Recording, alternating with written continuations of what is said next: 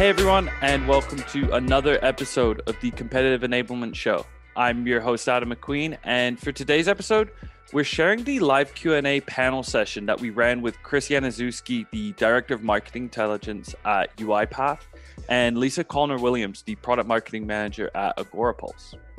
We're going to look to do a lot more of these as we found that they actually provide an opportunity for you all to engage, and it allows us to really answer the questions that you have. In this episode in particular, Chris and Lisa both share the steps that they've taken to kind of shift their competitive program from being reactive to more proactive. A few of my favorite parts from the episode were the strategies that Chris has used to combat a competitor that was drastically cutting their prices, and how Lisa discovered that customer success teams were actually dying for competitive intel, and then how she went about supporting them. Plus, both Lisa and Chris shared their best tactics for creating content that sales will actually use to win a competitive deal. With that all said, let's get into today's episode.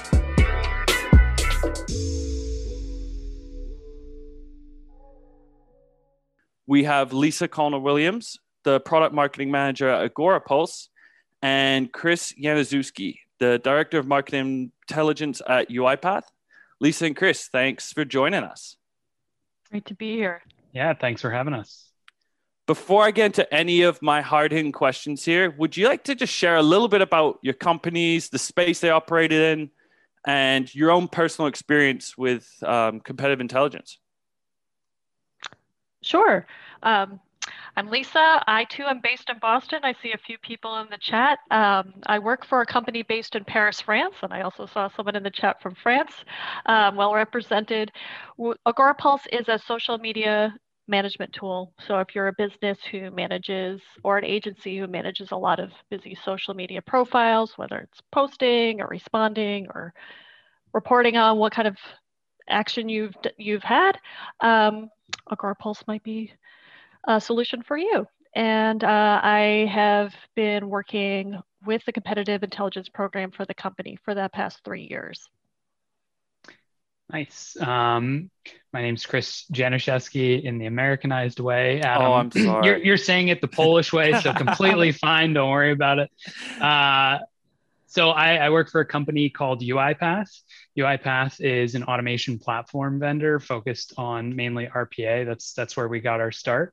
So what that means for those of you that are unfamiliar is UiPath has software robots that are able to emulate human interactions with computers to automate, menial repetitive tasks to free people up to do more human work that, requires minds, requires thinking, requires not just boring, repetitive things. I've been on the competitive intelligence team. I was one of the first couple members here at UiPath, joining in 2018. Before that, I worked at Oracle, also doing competitive intelligence. So I've been in the CI space for about 7 years now. Awesome. So let's get into this thing. I'm going to stop sharing my screen and kick this thing off. So let's start with you, Lisa. I think let's kind of get to the starting point of where did your competitive program look like to begin with, and what were the major pains that you were facing? I would be overly boastful if I even said it was a competitive intelligence program. It was pretty much a spreadsheet. So our competitive intelligence spreadsheet was populated by me and a virtual assistant, and we knew that we were facing two big competitors in our space. So we found everything available on them and just put it in one column and described what it is in a second column. And the pain point was no one was using it. And so we needed to figure out why that was. And we knew we needed to scale up. We were eventually going to add more competitors. So we needed to figure out how to make this usable for our sales reps as we began to grow and expand. And then Chris, in your case at UiPath, you weren't starting from ground zero, right? Where was your program at? And I guess what were the main obstacles you had to progressing or improving the program itself? Yeah, so as I said, I was one of the first members on the competitive team here. We built out a pretty good sized team, really got built out a ton of different collateral for our, top competitors. And then due to some organizational reprioritization, the team decreased in size. And at the same time that was happening, UiPath expanded our platform to include new emerging products, and with all of those new emerging products came a ton of new competitors that weren't core to what we had been covering beforehand. So the main obstacle, and one of the reasons that we got Clue, was to really help keeping track of all of these new competitors with the decreased size of the team that we were going to be facing. So that's kind of the core thing that we were facing, in addition to maintaining the key collateral that we were trying to keep up to date with our core competitors.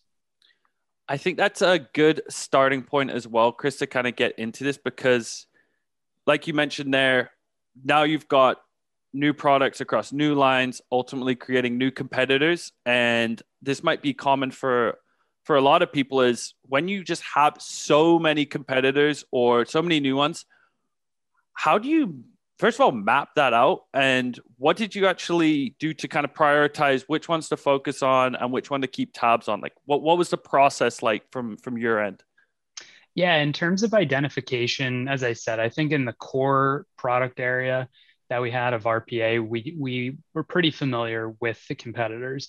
But when we expanded the platform, when we made some acquisitions to new product areas, it was net new for us. We weren't really familiar. So one of the first things we did was look at analyst reports, see, who the top competitors that are mentioned there are. For some of these things, it's a brand new technology that doesn't have any analyst coverage. So at that point, it's really about ad hoc requests, seeing who the field is running into, keeping track of who we're getting questions about, tracking those types of things in Salesforce and other areas. So that's laying out the landscape. In terms of prioritizing, mainly looking at a couple of things. Which competitors are having the most impact on revenue? Again, looking at our CRM, looking at the number of deals they're part of, and the number of deals of a certain size of revenue. Those are the ones that we prioritize. Those are the ones that we kept the most focus on. But we also looked at who our field was running into the most in terms of who they're asking us about directly, keeping track of that as an additional metric to make sure we're serving, our internal customers the best we can. And then last, again, kind of circling back to how we created the matrix of competitors, looking at analyst ratings, seeing who analysts are saying are well regarded, because in all likelihood, we will run into them more and more. So those are kind of the three key things we use to prioritize. And so when you're mapping that out as well, is there almost like, do you tier the competitors? I know you had a good idea of like your main ones. Yep. As you're tiering them out, how do you kind of allocate your time and resources on how deep you should go on each one? How much is like, okay, they're coming up, we really need to like get on top of this, and how many are like, we're going to keep tabs on this for later? Like, how does that allocation kind of go? Yeah, so basically the way that we had thought about it and tiered our competitors was there's tier one, which is, these guys are a threat to our revenue. They're a major threat overall. We need to keep as up to date on them, make sure the field is as well enabled as possible. Then there are the tier two competitors, which are, all right, we should probably put something together to really help out the field in case they run into them, but it doesn't need to be updated as often. It doesn't need to be as deep technically or as deep in terms of messaging. Really, our overall product story should help, get us over the hump when competing with them. We don't need as many specifics. And then we have a huge long list of emerging competitors. This is really either someone that has a new round of funding that has a fundamentally different way of approaching the market, or an adjacency that's very interesting to us that we want to just keep tabs on, whether competitive or not. Any smaller competitors that we get questions about now and again, just add them to the list to make sure that there's nothing new or crazy that they're coming out with, and just again maintain our level of intelligence and information on them. So those are kind of the three tiers that were established for us. And that kind of ties into that, like you mentioned, as the name of this presentation, sort of going from being proactive, just like having those little, like at least having some sort of monitoring so that you can see the warning bells if something does arise. Lisa, in your case, you're competing against different competitors in different geographic markets as well, and as this very small team. Give me an insight. What did the landscape look like? And as someone that was starting off at a way earlier starting point, how do you prioritize? How do you get a grip of what this landscape looked like? Sure. Yep, sure. And I was about to answer the question that Tracy just asked by saying I am a team of one. So I really place a lot of emphasis on prioritization. And it does come down to similar what Chris says, revenue. I do look at the MRR from both the sales and the customer success team. So if we're losing competitive deals on the sales side, I'll keep track of the revenue. And if we're losing customers to a competitor for the customer success side, look at that as well. Sometimes add them up or take one or the other's team's dollar amounts. And then I usually start them if they're not already built at like a tier 3. What happens in our space sometimes, you mentioned that sometimes people get funding. So there's like a burst because they were in the news. In our case, many times someone is deciding to spend a lot of money on Facebook and Google ads. So all of a sudden they come into our sphere. And we also have a lot of competitors who put their tools on AppSumo and become incredibly cheap. And people come to us wondering why we're not as cheap as those tools. So many cases, 3 months later, 6 months later, we might not hear from those competitors, but at least we have something. So it's no longer in ad hoc. We have something available in case, say, they decide to go back on AppSumo for a deal. But if we continue to hear them month after month, and I can continue to see them in bidding wars, either on the sales side or on the customer success side, then I'll move them up to a tier 2 or a tier 3. And that means building out more resources and keeping it much more up to date. So it's almost, it's a quantitative and qualitative data in terms of the pain they're feeling. Well, one question as well, just on Tracy's note before we get into some of that, like where you get to that solution point. Chris, what was the size of your CI team? And we actually had a question as well that would be interesting for both of you to answer is in a cross-functional organization, where does the competitive team sit? Are you mainly with the product side, the marketing side, sales side? Like where do each of your teams kind of fit? Yeah, so the size of the current team now is 2. There are 2 of us. And to answer cross-functionally where we fit. So as I said, there's a bit of a restructuring of what the team looked like.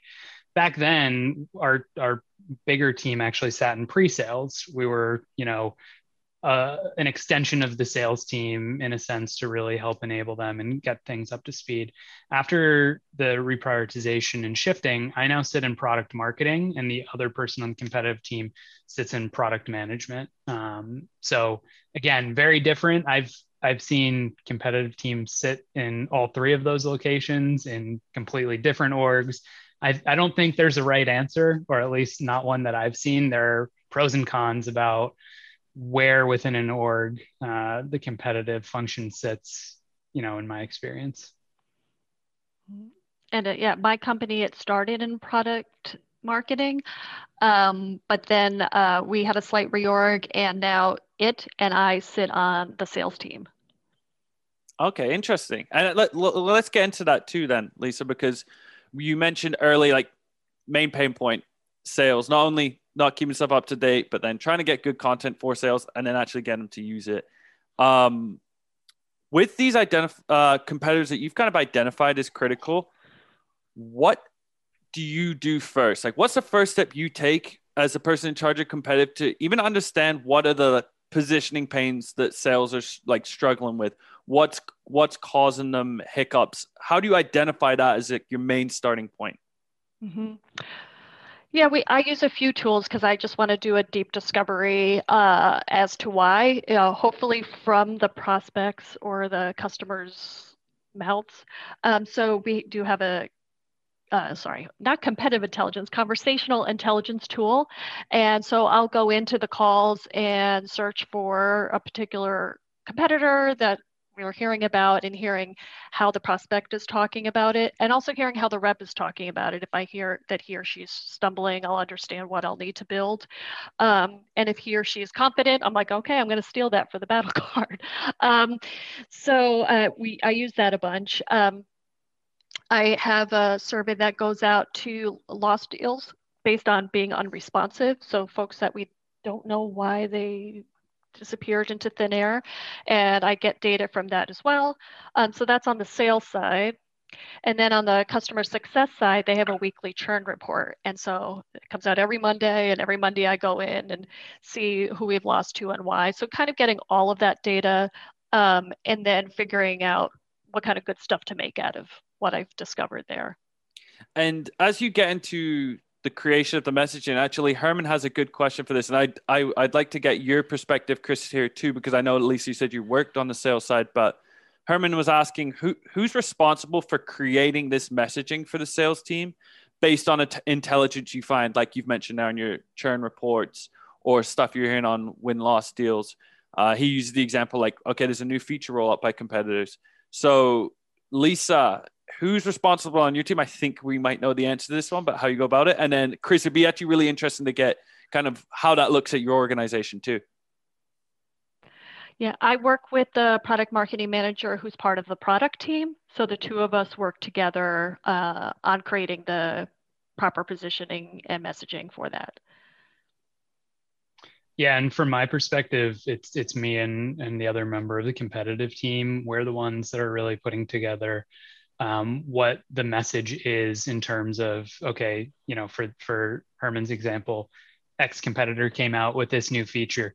This is what it means. Here's the news, basically. Here's some insights on what that news means. And here's our recommendation for either how to position, how to go about looking for that in the market. If, it's a new product, here are some keywords that you might use with or hear from your prospects to help identify that this is what it is and how to respond to any questions that come up with that. So that's more of like the ad hoc as it happens news. That being said, with the product release cycle, I work very closely with the product marketing team to integrate any and all, from the previous half year, any new competitive news in addition to what our new product features are, to make sure we've got the most differentiated message that we can. So it depends on the cycle, I guess. But and quick, sorry, Pranita actually asked the question here too. We mentioned about how big your team is. How big are the organizations you're at too? Just to give a quick frame of reference as well for people in attendance. When I started the CI program, there were about 50 people, and now we're about 120, 130 people. Yeah, and so when I joined UiPath, it was around 1,000 employees, and we're up to about 3,500, I want to say now. Wow. So yeah, quite a bit of growth. Okay, so you're building the messaging. What I'm very interested about, and it's a common pain point, and I think it's the eternal question is, first of all, what's that sort of the process look like? Like, how do you go about building that messaging? And then that key thing is, how do you get sales to use it? Because I think that's sort of the big question that people want answered. And so if you had any examples or like something that you've noticed that they really latch on to, they really pick up on, I think I'd love to hear. Yeah. So I think, again, we've had a competitive team for about 3 years now, and the content has changed. The format of the content has changed over those 3 years, and much of it is in response to how the sales teams consume it. So it's, there's a never-ending cycle of talking to them, evaluating with them what things they find most useful on these things, and what they might find most useful one time of year, they may find something completely different useful another time of year. So we basically tiered out some of the way the competitive collateral is built, and Clue is a great tool for helping with that, where we have the main battle card page, which is more high level. And then it's almost a breadcrumb approach where they can click and either be taken to a pop-up window that has additional detail, more technical or whatever for, say the pre-sales or customer success teams, or to a completely different battle card that is focused on a single product area that we're competing with that given competitor in, rather than the more high-level holistic view. Yeah, I think I learned my lessons from the spreadsheet days, that I needed to put things in better context and be able to be found very quickly, because especially for the sales team, they need to go in and out. And especially in the middle of a deal on a call. So one thing that they've liked in particular that they seek out that I try to put on the high level battle card are the seeds to plant doubt, in a very tactful way, just reminding them of or introducing them to some shortcoming of the competitor. We use that. Another thing that works especially well for us is competitive grids from software review sites. We might be smaller in the market, I gave the size of our company, than the two big players in the market, but we tend to do better than them on Capterra and G2. So I get a lot of enablement materials from them and put them on the battle cards, and they use them either on the screen during a call or an email follow-up.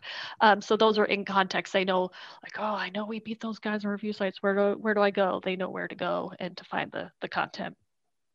That's the fun part, but getting them to use it, it's easy now that I know how to do it. So it's repeat and then like restate it, maybe reposition it, because they, as I just alluded to, they want to get in and out. They have so many things coming at them from product, from sales, from marketing. I think they like having someone remind them that something's available. So when I say on Slack, oh, new battle cards out, great. I know I can't take it for granted that everyone on the sales team is going to go to that and read it, absorb it, and be able to use it. So when I do listen to calls on conversational intelligence tools, I'll say, oh man, I'm so glad you used this feature, or, oh, I bet, if you use this battle card, you would have been able to answer it, or be sure to use the information in the battle card in your email follow-ups, etc. So, and then maybe even a third way, I send out newsletters to the team 3 times a week. And if I see that perhaps they need to pay more love to a particular battle card or board, I'll say, don't forget, we have this new resource. And so just continuing to remind them. I've never gotten any pushback, like, Lisa, enough, we know it's there. They seem to appreciate it. And kind of on that note, I wonder, like, was there always a demand from sales for this competitive information? And on that note as well, was there like skepticism on like usability or the accuracy? And if there wasn't, sweet. But if there was, like, is there any way that you start, like, things you did to build trust amongst the sellers that they're like, okay, I can feel confident to use this and it's going to work? Yeah, I was just going to say, I think there's always demand for this type of information, but there is certainly always skepticism as well, in terms of, making sure that the materials are fresh and still accurate, even if things haven't really changed, from a competitor in a couple of years, and something you published a couple of years ago in terms of collateral is still relevant. Just assuring the teams that, hey, we've changed, they may not have. So you can look at this collateral it's still very much relevant, still very much up to date.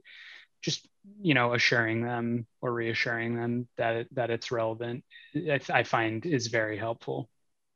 Yeah, that proof of like freshness and that it's up to date is really key as well. And on that note, actually, Dallas has a good question. You sort of touched on it a bit there, Lisa, in terms of distribution methods for the sales teams. So like, what are some of the distribution methods you use? And I guess hammering it home to increase usage. He was asking like what he uses in Clue, and do you use like what else you use on that front?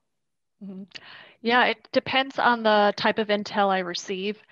I have a triage system. So if it's, I know it has short-term appeal and is super hot, like maybe dealing with stocks or an acquisition, I have a Slack channel, and the hottest news goes to the Slack channel.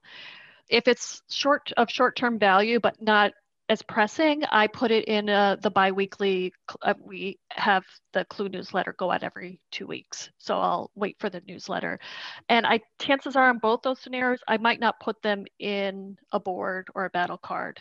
If the CMO sold 20,000 shares of his or her stock, it's not going to really have long-term value for the sales team.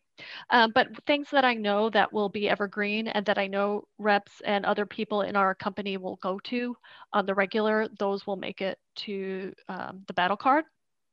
And this is a little Clue specific, but what's neat is when you update a battle card, when it comes time for the next newsletter to go out, it says, the following battle cards have been updated, boom, boom, boom, boom. And the people can see, oh, wow, Lisa's keeping on it and things are up to date. Or, wow, yeah, I haven't thought about this competitor for a while. Let me go check it out.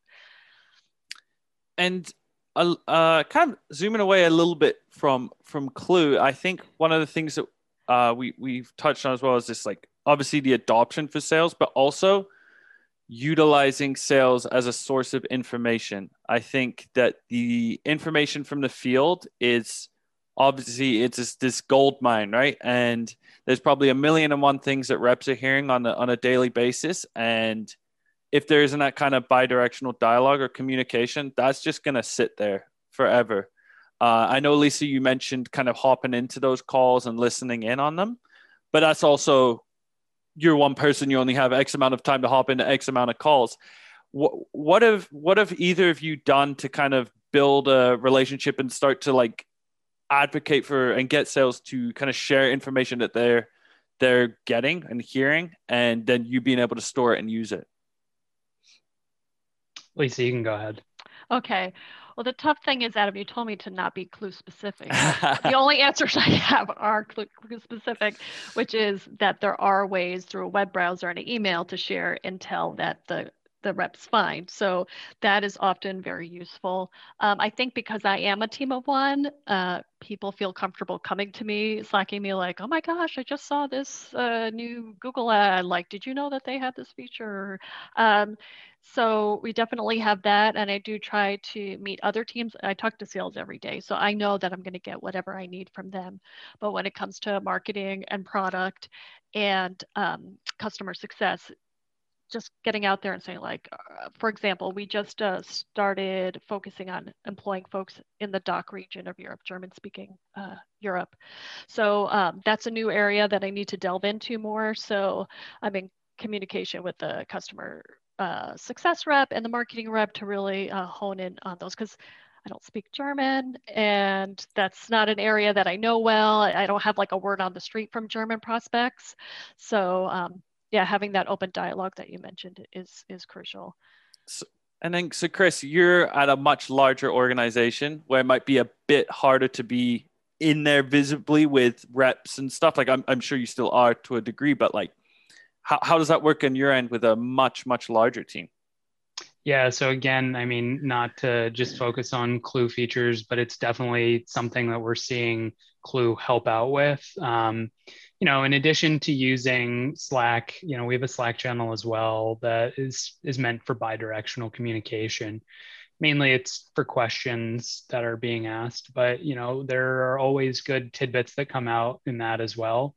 We also have a channel that uses the same type of conversational intelligence that Lisa's talking about. And it's basically the channel that we have. Just anytime a competitor is mentioned, we'll just shoot us a ping and post the message there. So that helps us focus on, the key, I guess, messages. That being said, like I said, Clue's kind of inherent two-way communication features are super helpful in this. In the past, before Clue, we would try doing different field surveys, and to be honest, the response rates weren't good. They were very small. But with Clue, not only can the field find out information about competitors, they can, anytime they find something, they can use the clue button to, add something relevant. They can also comment on the different battle cards with things that they like and don't like. As I said previously, that would be more of a, specific time conversation with the field to say, hey, what about this battle card do you like and not like? Let's set up a meeting and discuss. Whereas now it's more real time, which I think has been super helpful. That sort of a live feedback loop, and that kind of parlays into this. We've kind of touched on a little bit in terms of driving adoption. What goes, and you mentioned a little bit in terms of the breadcrumbing information, but what else, in your opinion, makes good competitive content or good competitive intelligence? Because I think that's a common distinction, like what actually is worthwhile to reps, what do they really, really need, and what is, for lack of a better word, noise. Yeah, I mean, I think I touched on it a little bit before, but I think good competitive content has to be fresh, especially in the eyes of the field. As I said, even if it isn't necessarily new information, it still needs to appear fresh. It still needs to be relevant to them and to what they're, experiencing in the field. And then I think the other major thing is that it needs to be actionable, as Lisa was kind of touching on earlier. It needs to have the proper context. Sales shouldn't have to think about how to best use it. They should just basically know how to use it. It should already be baked into the creation of battle cards that, okay, this is the intel, this is the positioning, this is how and when you use it. Yeah, no, I just to kind of piggyback on what Chris was saying, I kind of use like in my mind the if then that scenario, like if they're going to look for this, how should I frame it? So that for me is a useful piece of content. Like if they're facing objections, well, I better have an objection handling card, and having it in that format as well. Definitely like another lesson learned was quality over quantity. So not having every ebook and every webinar available to the reps. They're never going to sit through that. But instead, what are the overlying things? Maybe they had 10 out of 20 webinars dealt with our ICP. Maybe that's interesting that they're honing in on that. So either trying to get qualitative nuggets out of a whole bunch of things is useful. We actually got an earlier question from David that I wanted to get to now, which is a little bit more broad, but I'm curious. He asked, what kind of in-house measures are you using to determine the success of your program? So I think that's always something very interesting. People want to prove your output or what you're doing is impacting the business. I'm really curious to see how both of you kind of measure the success of the competitive efforts. Go ahead, Lisa. I was going to say, okay. you go ahead. Okay, sure.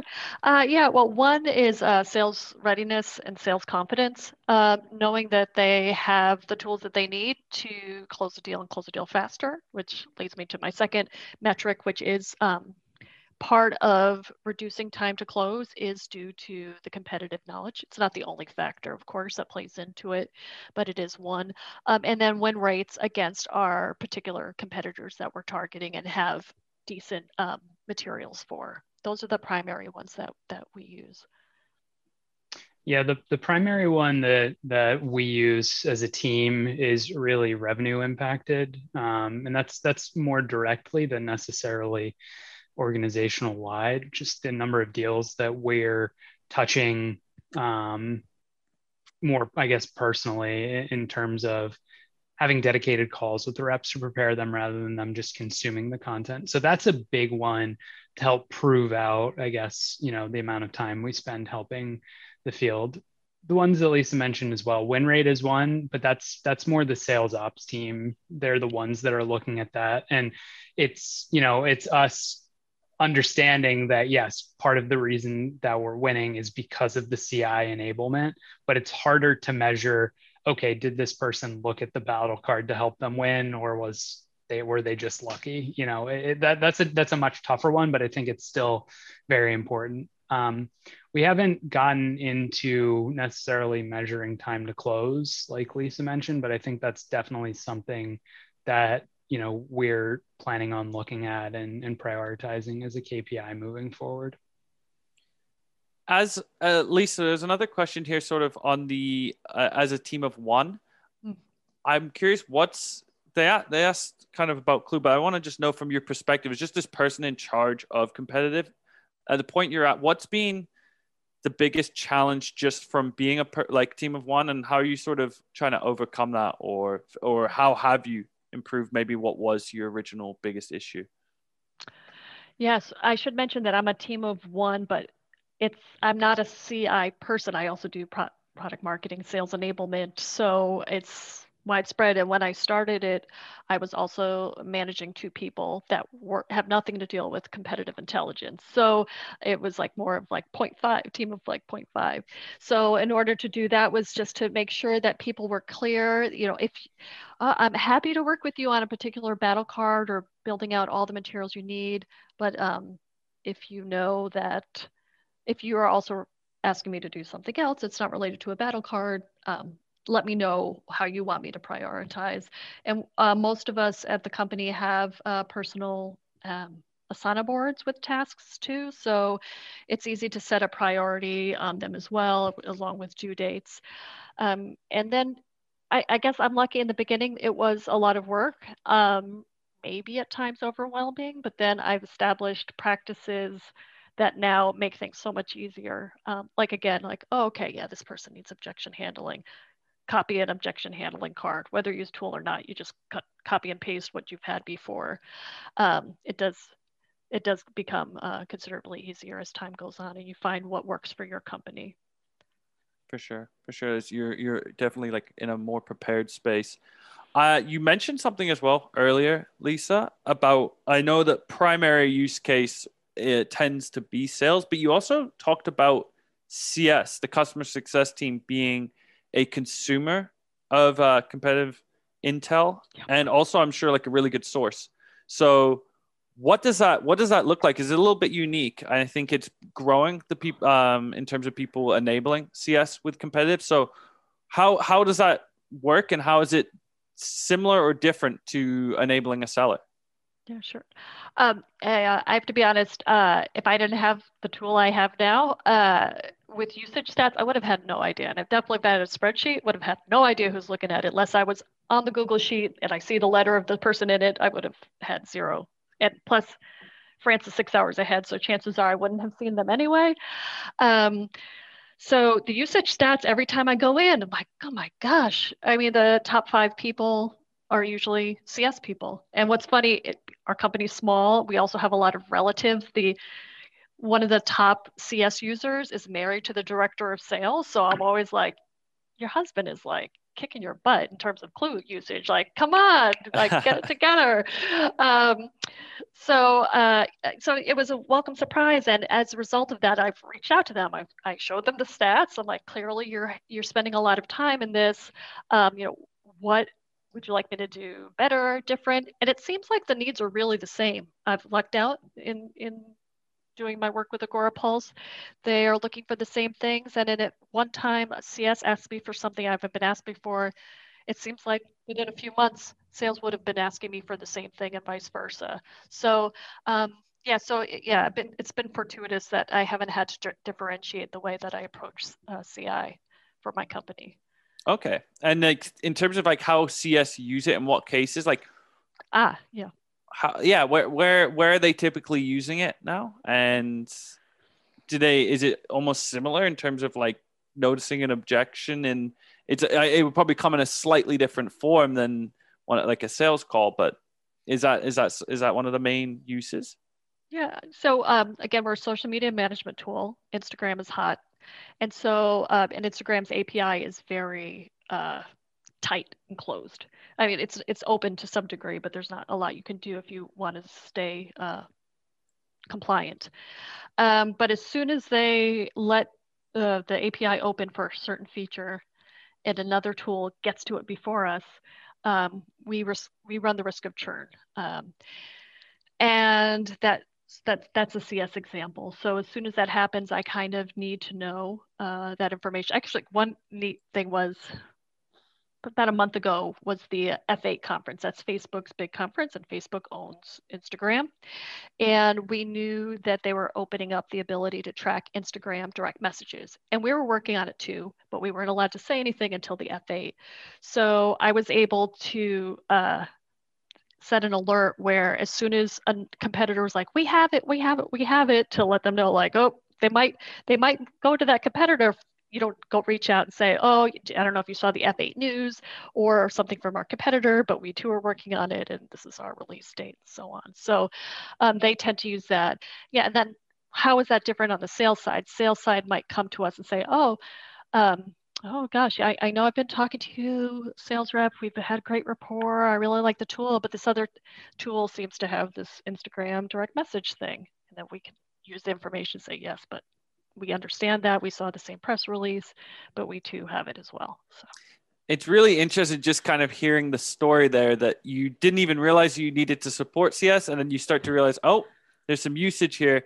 And then also kind of that tying into being more proactive is like, okay, here's some stuff that I can support them. So they're ready before it even becomes like a big issue. It's like, okay, this comes, we know what to do. And that's a really, really cool kind of story, how you the through line there. We have a question in from Rufus. It's changing a little bit. It's kind of gone back to the competitive landscape. And I'm just trying to read it here. So he's asking, what kind of approach or framework do you use for the analysis of your competitive landscape? So I think it's kind of what we talked about earlier there, Chris, but also in terms of price monitoring. And he wanted to know how regular, what's the cadence on doing that and updating the necessary teams with that information? Yeah, I mean, I think in terms of price, some competitors have public pricing, so we're able to, keep that extremely fresh because we have verifiable fact for what their pricing is. For others, there's certain instances where we knew one of our competitors just continued to offer massive discounts when competing with us in order to try to win because our product was better. And, there's a couple of ways that we approached that in terms of helping with responses, such as, hey, if they're offering you these huge discounts, then clearly they don't value their own product. So you should look at the value side. But in terms of, freshness, analyzing it, I guess it depends quite a bit. You'll hear from those in the field. And again, this is where it's important for that two-way feedback loop to come into play. You'll hear questions. Hey, have we ever run into this competitor with these massive discounts or these lower prices or, whatever it may be?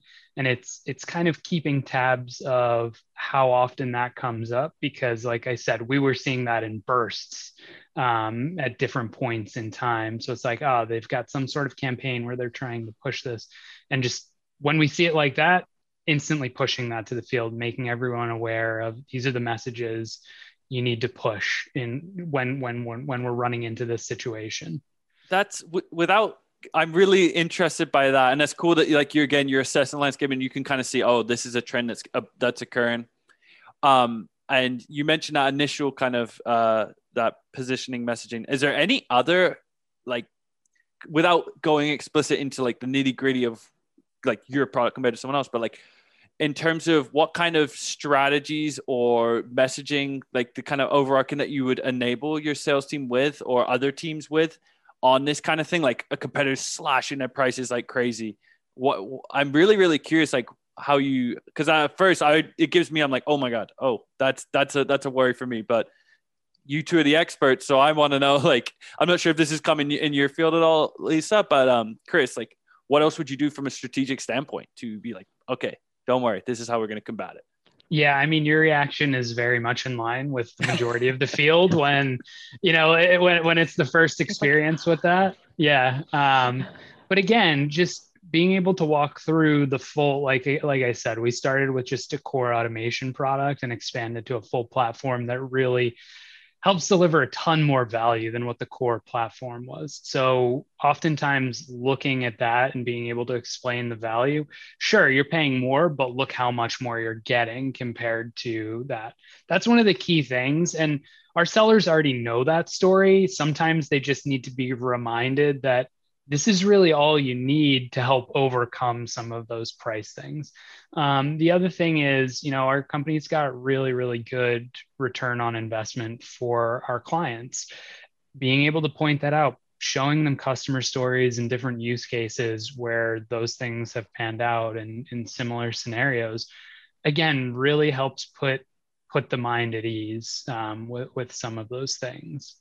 So that's kind of the key thing. It's just, again, I think the sellers know that, but they're so wrapped up in next sale, next sale, next sale that sometimes they just need to be reminded. And then once you do that, they're like, oh yeah, that's right. You calmed me down there with your explanation. See, I just went through it as the seller. So I have a couple more questions, and we're coming up to we've only got a little bit more time, so if anyone else has questions as well, feel free to fire them in, and I'll try and get to as many as possible with Lisa and Chris, but I also want to be respectful of your time.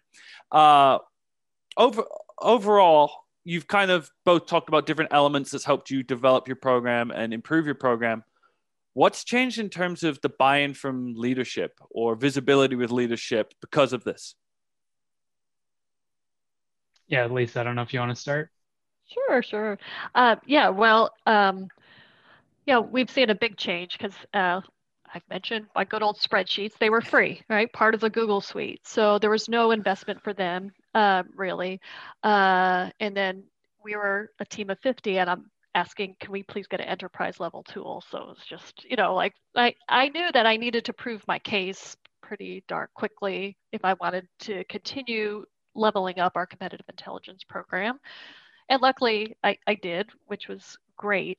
And so the way it's changed now is I don't really need to prove myself. Like each year, contract comes up, it's like, okay, yeah, great.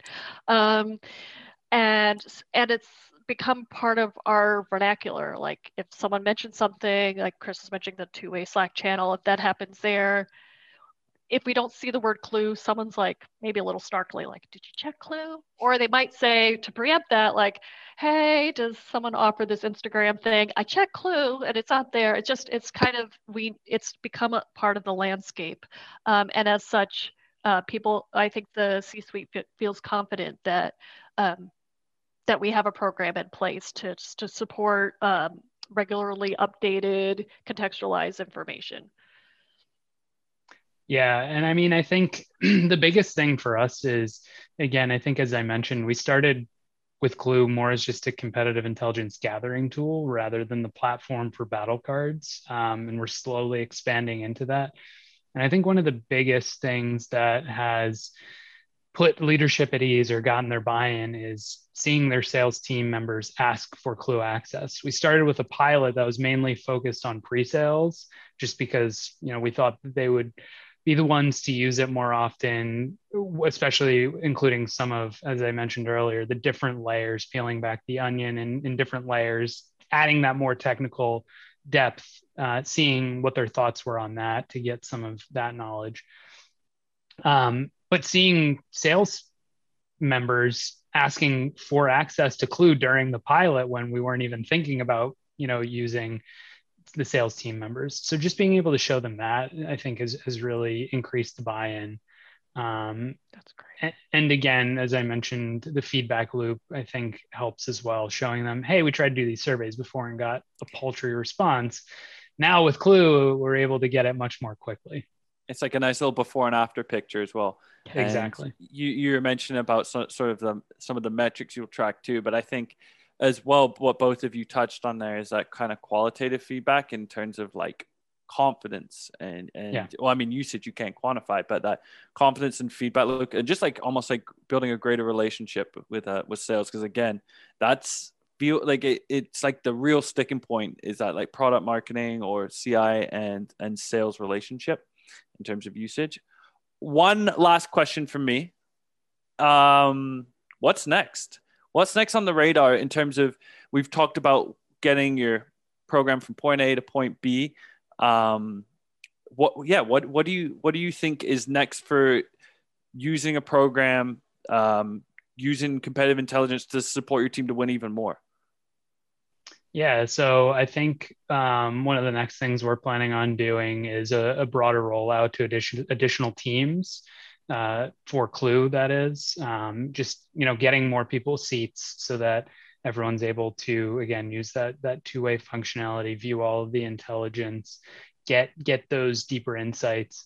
Another thing we're doing is integrating it with HighSpot. We have HighSpot for content management internally, and the fact that Clue integrates with it, the sales team already uses HighSpot a ton. The fact that they don't really have to learn a new tool because we can just iframe Clue right in will be super helpful. That's one piece of feedback that we had heard. So the fact that we can do that will be tremendously helpful. And I think one of the key things that we're doing as we're making that migration more committed to Clue is using our own automation platform to migrate some of that data from the existing PowerPoint and Word documents that we have intelligence in now into Clue in a more hands-off approach, so that it doesn't take me a ton of time to manually copy and paste everything. Love it. Here I'm not adding new competitors or new groups of our company. I feel like most groups have already gotten into it and it's on their onboarding programs, but I am taking different slices. Originally, I just had our competitors, so competitor A, B, C.